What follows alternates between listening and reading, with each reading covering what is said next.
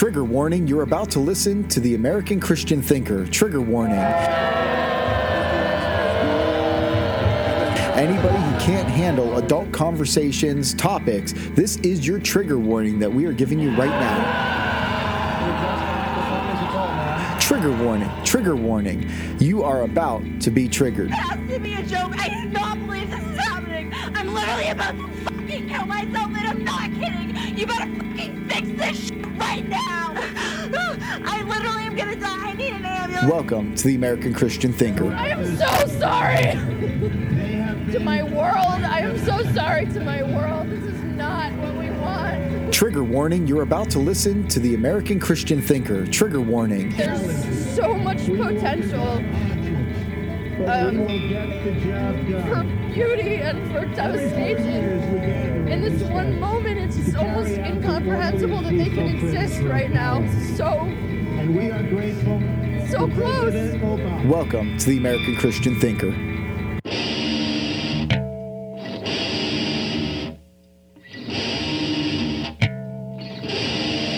Welcome to the American Christian Thinker podcast, brought to you by The Theology Pit. As Christians, we're called to act and not just sit back. We confront the culture head on, dealing with social justice warriors, atheists, anti-Christians, cults, and religions.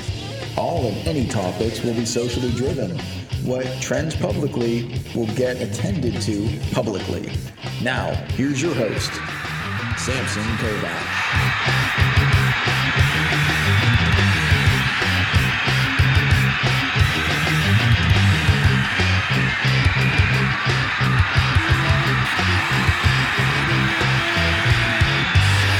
Hey everyone, welcome back to the American Christian Thinker. We're continuing on with our history here for liberals and mostly for the Democrat Party to show what true racists they are and how a zebra doesn't change its stripes and a leopard doesn't change its spots. I would like to apologize for using the word libtard. It's been brought to my attention, and rightfully so, that this word is very, very offensive to people who are mentally handicapped, and I apologize for that. I didn't mean to offend them by comparing them to liberals.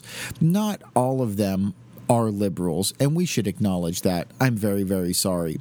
So I'm just going to refer to liberals, liberal Democrats, as the unlettered racists that they are. Truly, they know a lot of things that really aren't so.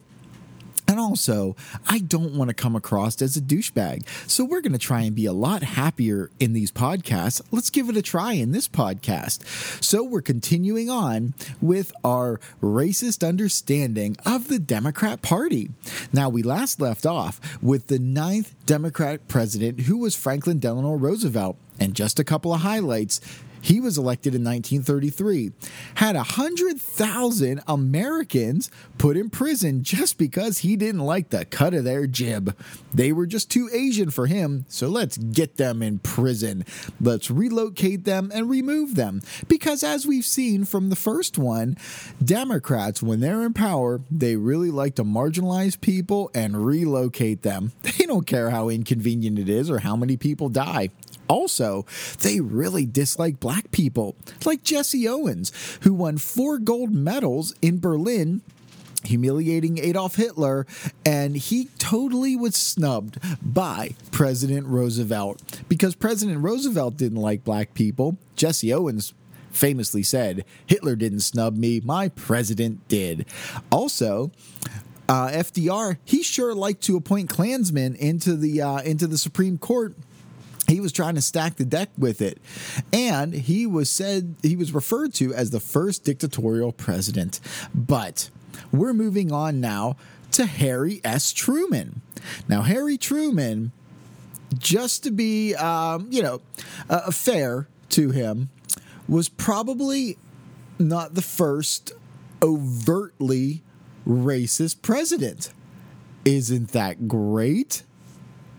So as I continue on with this article, I think that Harry Truman deserves his own little theme song because of how great he was. Here goes the Harry, there goes the Harry. Where is Harry Truman? He's dead in the ground, he's dead in the ground. He's dead, dead, dead, dead, dead. That's right, Harry Truman.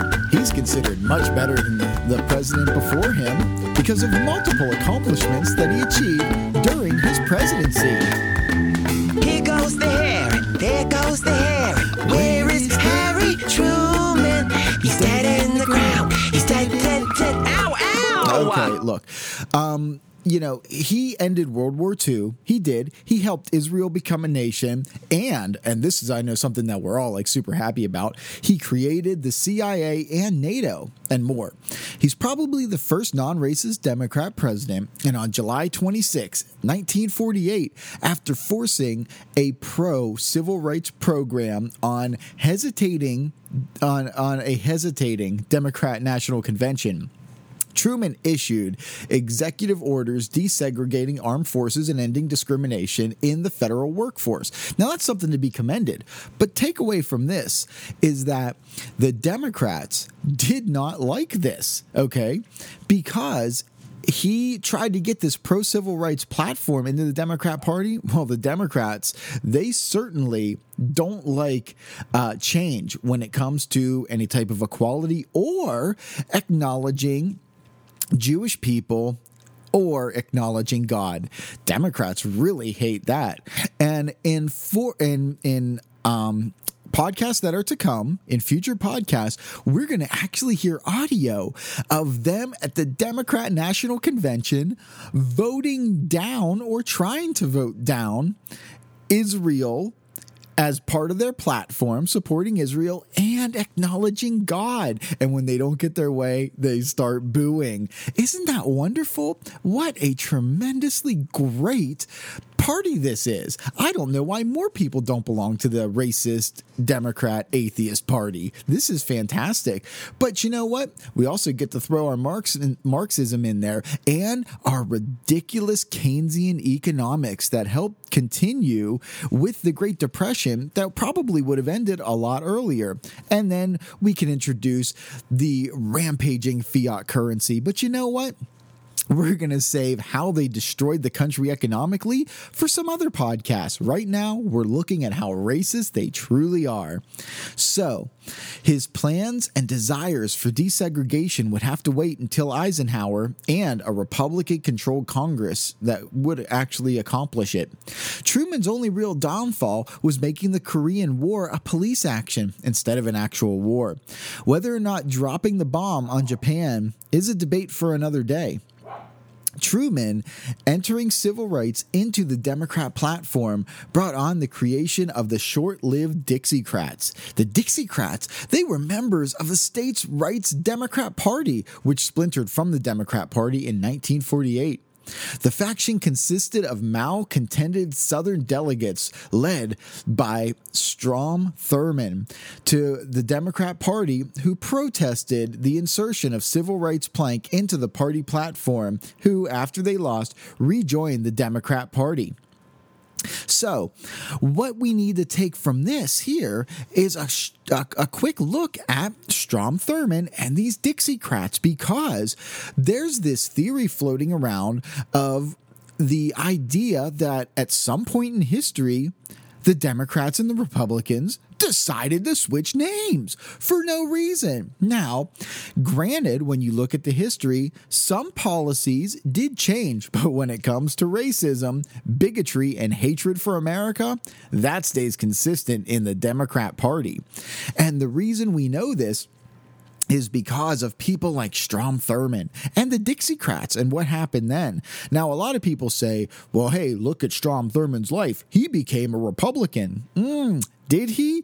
He became a Republican out of necessity because he was so mad at Harry Truman for what he did that he helped push for the Dixiecrats. You see, the Dixiecrats, they were this group of super racist Southern Democrats that hated, and I mean hated, the fact that what happened with the integration within the federal government of African Americans and other people that they considered undesirable, that he decided to leave it and then actually try to run for president under the Dixiecrats.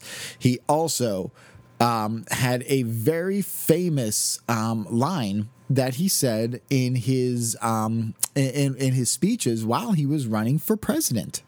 Now, to understand the Dixiecrats, you're also going to have to understand Jim Crow. And Jim Crow is another wonderful set of laws brought to us by the Democrats in order to keep black people down. Now, Strom Thurmond here, he took all these supporters, okay, and he did run and he carried 39 electoral votes, but Truman was reelected. And in 1948, Thurmond said the following speech, including an ethnic slur, that when he was met, and he was met after he said this by with cheers by supporters. Now, allow me to read this to you, but I'm not going to use the racial slurs. And then I want you to listen very closely to the audio recording that we have of Strom saying this. He said, "I want to tell you, ladies and gentlemen, that there's not enough troops in the army to force the Southern people to break down segregation and admit the N-word race into our theaters, into our swimming pools, into our homes, and into our churches." Ladies and gentlemen, that there's not enough troops in the army to force the Southern people to break down segregation and admit the Negro race into our theaters, into our swimming pools, into our homes, and into our churches. Yep. So that is Strom Thurmond himself. Now, he, if you don't remember, he filibustered or tried to filibuster the Civil Rights Act of 1957 because, he lost to the president here and the Dixiecrats had to join. All of the Dixiecrats went into the Democrat Party, okay? And they joined back up. So he decided, hey, you know what? This whole Civil Rights Act of 1957, I am going to filibuster it. And I am going to hold the world record, the United States record of 24 hours and 18 minutes to make sure that black people don't have their rights. Now, he was helped out by Al Gore Sr. in doing that, and we all know who his son is, Al Gore Jr., okay? Because, hey, does the apple fall far from the tree? Well, not with the Democrat Party, silly. Of course not. So what they decided to do then was they kept stoking the fires of the Democrat Party to make sure that, these civil rights movements didn't happen. Now, a lot of people got mad at him that he was fighting the president, that he was splintering the Democrat Party. They weren't going to be supporting him anymore if he kept this up, and he kept pushing and pushing and pushing. And the Democrats are thinking, you know what? We have other ways now of keeping people down. We don't have to just do it physically. While that's a good way to do it, we're going to also do it through policy, Jim Crow laws, poll taxes, all sorts of other things. But these pesky Republicans, they're trying to push for the passage of the Civil Rights Act of 1964. And so whenever they tried to do that, that is when Hillary Clinton's mentor, Robert Byrd, decided to follow in the footsteps of his buddy Strom Thurmond and filibuster for 14 hours. It didn't work. As much as they tried to keep black people down, the Republican Party was able to prevail and actually get it passed. And in doing so, Strom's thinking, hey, you know what? I'm probably not going to be able to hold my position with all these Democrats not liking me. But you know what? I can get people to still like me in my home state because I'm a name. And I think I'll switch to the Republican Party. So he's the only one that did. And on September 16th, 1964, he switched party affiliations. Was it because he had a great vision of, oh, I truly was right? Or was this just politically advantageous? And so that's what he decided to do, thinking, you know what? I'll go make a deal and tell Republicans, listen, I know that I'm a horrible person, but I can sure bring you in votes. I can swing things for you here in the South. I still have a lot of pull, and these Democrats are throwing me out. I got to stay in power. So you know what? He actually did compromise his beliefs in being a complete crazy racist trying to do everything he can to destroy black people so that he could stay in power, because power and money were more important to him. Now, he backed up this candidate named Barry Goldwater in 1964, who was a Republican, sort of. He certainly wasn't a conservative or a constitutionalist. This guy is about as much as a Republican or a constitutionalist or even a conservative as perhaps Donald Trump is. Or, if you look at it this way, Gary Johnson, according to the libertarian views, isn't much of a libertarian. But you know what? Barry Goldwater failed miserably in 1964, and he lost. So Strom Thurmond, then he also backed Richard Nixon. And I believe Richard Nixon lost too. But hey, this is the Democrat Party. So as long as you're super racist, everything's great. It's important to note that the years between Harry Truman and John F. Kennedy were monumentous for the civil rights movement in America. Now, on September 30th, 1953, Earl Warren, California's three-term Republican governor and 1948 Republican vice presidential nominee, nominated to be Chief Justice, wrote the landmark decision in Brown versus the Board of Education. The court declared states' laws establishing separate public schools for black and white students to be unconstitutional. On March 12, 1956, 97 Democrats in Congress condemned the Supreme Court's decision in Brown versus the Board of Education and pledged to continue segregation with the Southern Manifesto.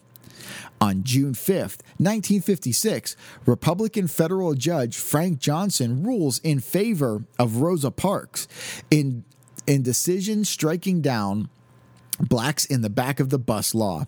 September 24th, 1957, President Dwight Eisenhower federalizes the National Guard and orders U.S. Army troops to ensure Little Rock Central High School in Arkansas integrated.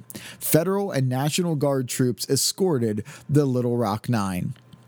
On September 9th, 1957, President Eisenhower signed the Republican Party's Civil Rights Act of 1957. This act was primarily a voting rights bill ensuring that all people had the right to vote.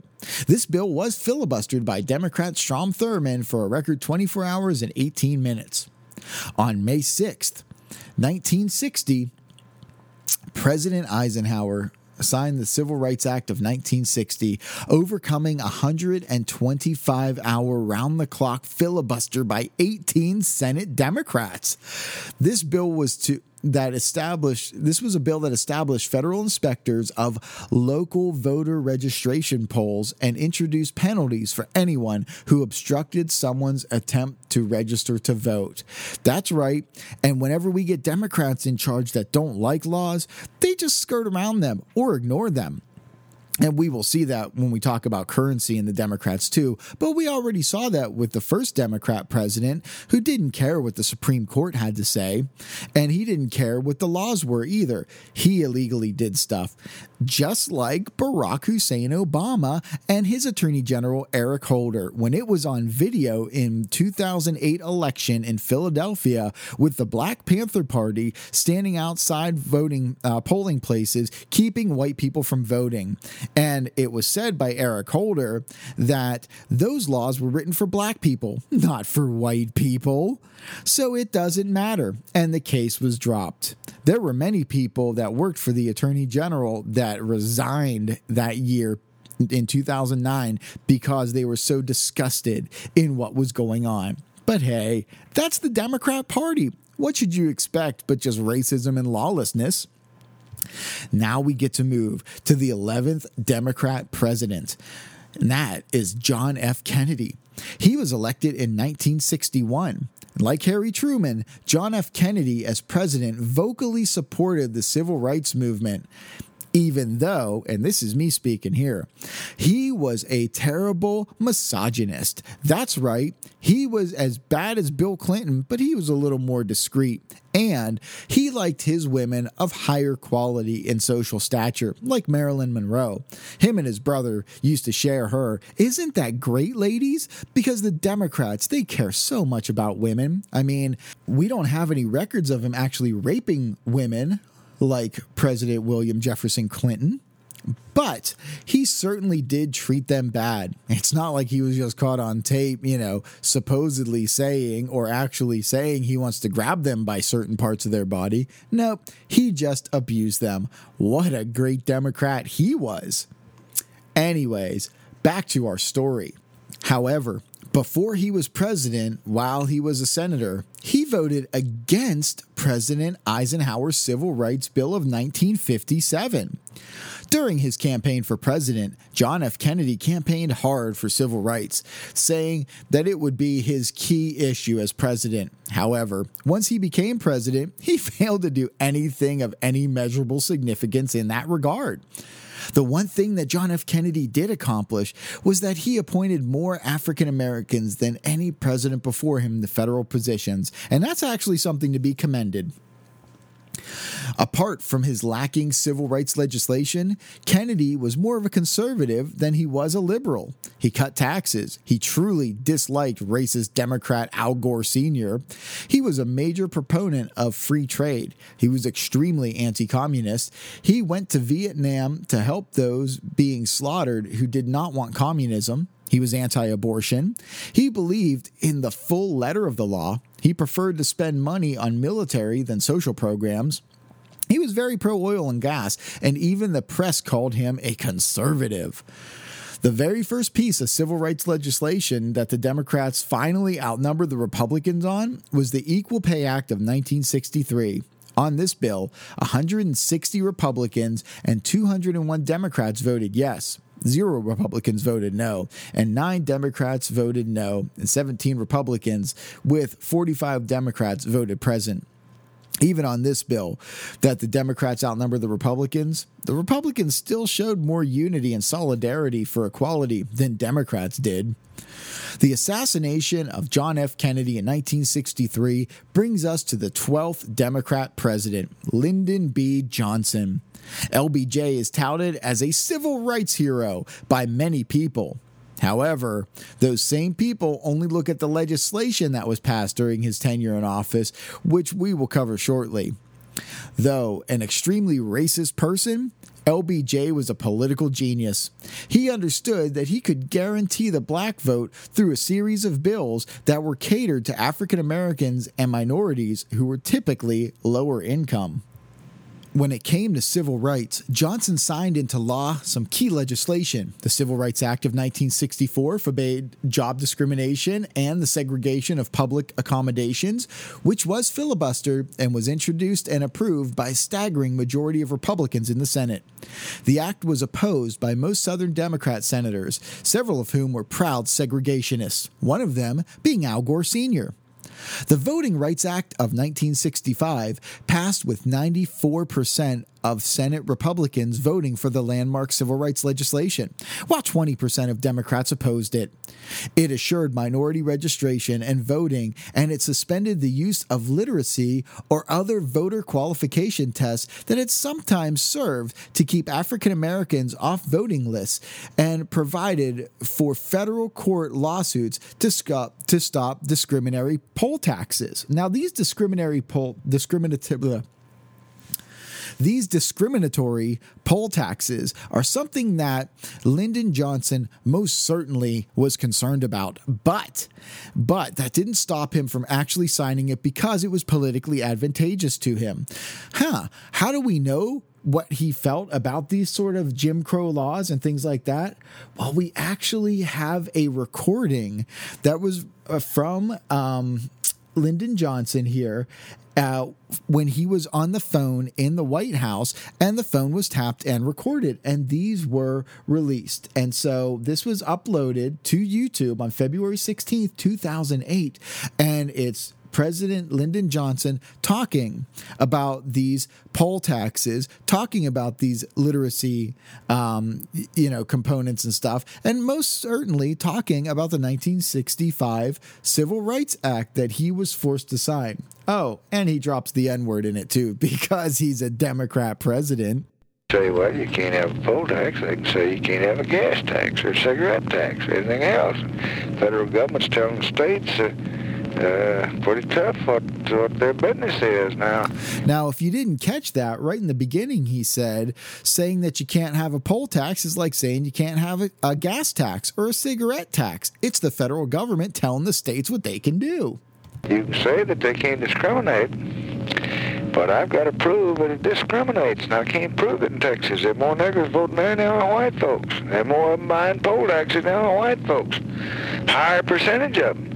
And I can't show that the literacy test is discriminated against because they haven't got any. They got no test at all. Just by God, anybody that can get up and pay $1.06 can vote. Wow, anyone that can get up and pay $1.06 can get up and vote. Gee, yeah, that's the problem in Texas, is that there's more N-words than there are white people that are voting. Oh boy, that sure does put a damper on everything, doesn't it there, LBJ? So, this reinforced the Civil Rights Act of 1964 by authorizing the appointment of federal voting examiners in areas that did not meet voter participation requirements. The Immigration and Nationality Service Act of 1965 abolished the national origin quotas in immigration law. The Civil Rights Act of 1968 banned housing discrimination and extended constitutional protections to Native Americans on reservations. However, even though LBJ had these civil rights accomplishments, some have said that the only reason he signed them was to pander to the black vote. His Great Society legislation would help this idea hold some merit. The Economic Opportunity Act of 1964 is a really good example of the pandering that came about as Johnson started the liberal ideology of the quote-unquote war on poverty. This legislation created an Office of Economic Opportunity, the OEO, to oversee a variety of community-based anti-poverty programs. These programs were coined to help the black community rise to their level of their white counterparts through federal aid. That sounds like a great idea, right? But the historical facts and figures disagree markedly, and it's hard to paint this disparity as sheer coincidence. Those facts indicate that the plight of blacks had been improving up until the passage of the Great Society program, but that in the 40-some-odd years since blacks' economic, social, familial, and education situations have gotten much, much worse. One of the many consequences of the Great Society strategy was that the government used child poverty to crush individualism and pride among inner city blacks. Then, Congress mandated food stamps and welfare recruiters, quote unquote, went into the cities to convince poor people to enroll. At the end of the day, their welfare state, though it may have been possibly created out of love, concern, and niceness, or a plethora of other well-meaning reasons, resulted in more damage to the black family. Today, black children are less likely to be raised by two parents than they were during the era of slavery. This type of recruitment still goes on to this very day and has been written about in such books as Blacklash, written by, let me get her name real quick, Deneen Borelli. Deneen was a woman who was on welfare in the ghetto, and she heard a sermon from her pastor, and that just really struck with her, and she said, you know what, I can't be this way. This isn't right. And it's a story about her getting off of welfare and how difficult it was because these people would show up at her door to sign her up, almost giving bonuses. They tried so hard because, you see, the way that it's set up, it is so much better and so much more economically advantageous for you at this point to remain on the Democrat plantations and in the ghettos and in welfare and on food stamps and dependent on them so they can ensure your votes than it is to actually be a free American that is not dependent on the government. Now, of course, Democrats don't like that. They want everybody dependent on the government. That's why they pushed Obamacare so badly in 2010, because they want 1/6 of the American economy under their control. And if you can control people's health, then you can control their life and you can control what they do. You can control their money. You can force them to buy a product. But back to our article. Prior to the advent of the Great Society, black families were much better off. Poverty was on the decline. The crime level was at a low, but not for long. Crime soared because of the Great Society and the attitudes of which it partook. In the decades after the Great Society, the murder rate effectively doubled and the riots exploded. Black-on-black crime soared in particular. The AFDC, or Aid to Families with Dependent Children's Act, was enacted in FDR's New Deal, but was limited to helping widows with children. However, under the Great Society, Johnson and Congress quietly changed the AFDC qualifications to include any household where there was no male family head present, a shift that made virtually any divorced or single mother of low income eligible for taxpayer money. The incentives of the program made it financially more lucrative not to be married than to be married. The no-father policy of the Great Society left inner-city black boys with no male role models. After a few years, young black men could literally look in any direction and not see an intact black family. Stepping up as role models, the gang leaders inducted thousands of impressionable young males into drug running, gun battles, and often death.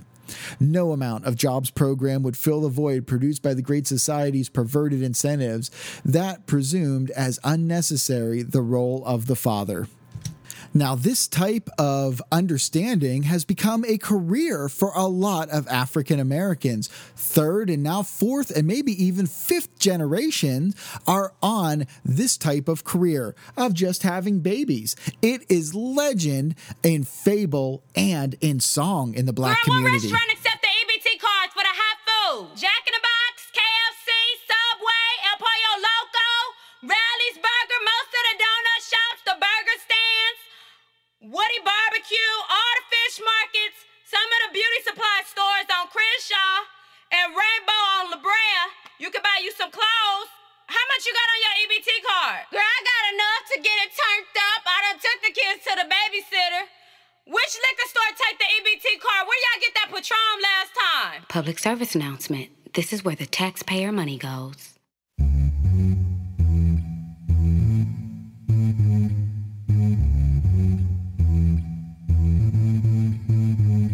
It's free. Swipe your EBT.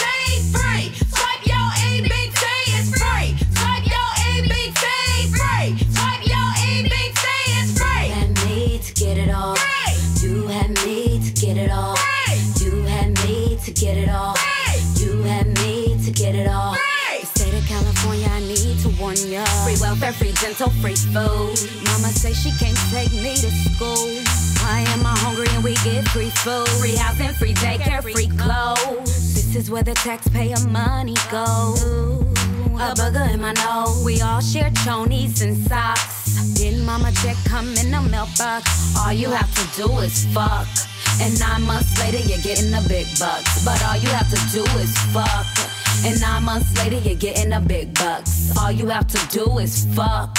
And 9 months later you're getting the big bucks. But all you have to do is fuck. It's free. Swipe your EBT. Free. Swipe your EBT. It's free. Swipe your EBT. Free. Swipe your EBT. It's free. You had me to get it all. Free. You had me to get it all. I think think you get the point here. And this is what that has brought to us. We now have this entire generation or generations of people from this Great Society program, from this New Deal, from all of these Democrat things that completely destroy the black family, because Democrats learned with the Native Americans, you can't allow them to keep their families and their cultures, because they will remain as a community, they will remain as a nation intact, and they will be strong. We must decimate them. We must stop them somehow. And this is how they did it. Now, Lyndon Johnson was a progressive liberal genius, and he even knew it himself. His most famous quote that has haunted the Democrat Party to this very day will continue to be used by conservative Americans and is, quote, "These Negroes, they're getting pretty uppity these days, and that's a problem for us, since they've got something now they've never had before, the political pull to back up their uppityness. Now, we've got to do something about this. We've got to give them a little something, just enough to quiet them down. Not enough to make a difference. I'll have them N-words voting Democrat for the next 200 years, unquote. That's right. Destroy the families, make them a slave to the state, and keep them on the Democrat plantation. Hey, President Obama, what do you think about LBJ? Yes, race still colors our political debates, and there have been government programs that have fallen short. In a time when cynicism is too often passed off as wisdom, it's perhaps easy to conclude that there are limits to change, that we are trapped by our own history, and politics is a fool's errand. And we'd be better off if we roll back big chunks of LBJ's legacy, or at least if we don't put too much of our hope, invest too much of our hope in our government. I reject such thinking. Not just because Medicare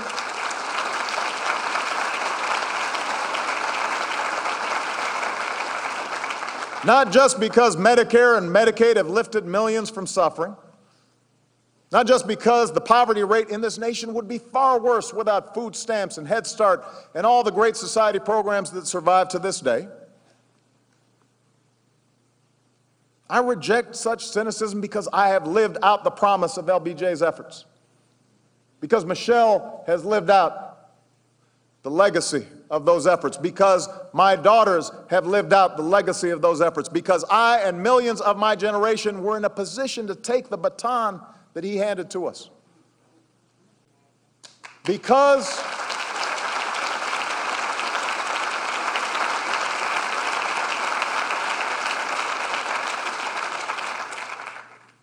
of the civil rights movement, because of the laws President Johnson signed, new doors of opportunity and education swung open for everybody.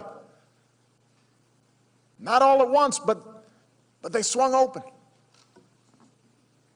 Not just blacks and whites, but also women and Latinos and Asians and Native Americans and gay Americans and Americans with a disability. They swung open for you, and they swung open for me. And that's why I'm standing here today, because of those efforts, because of that legacy.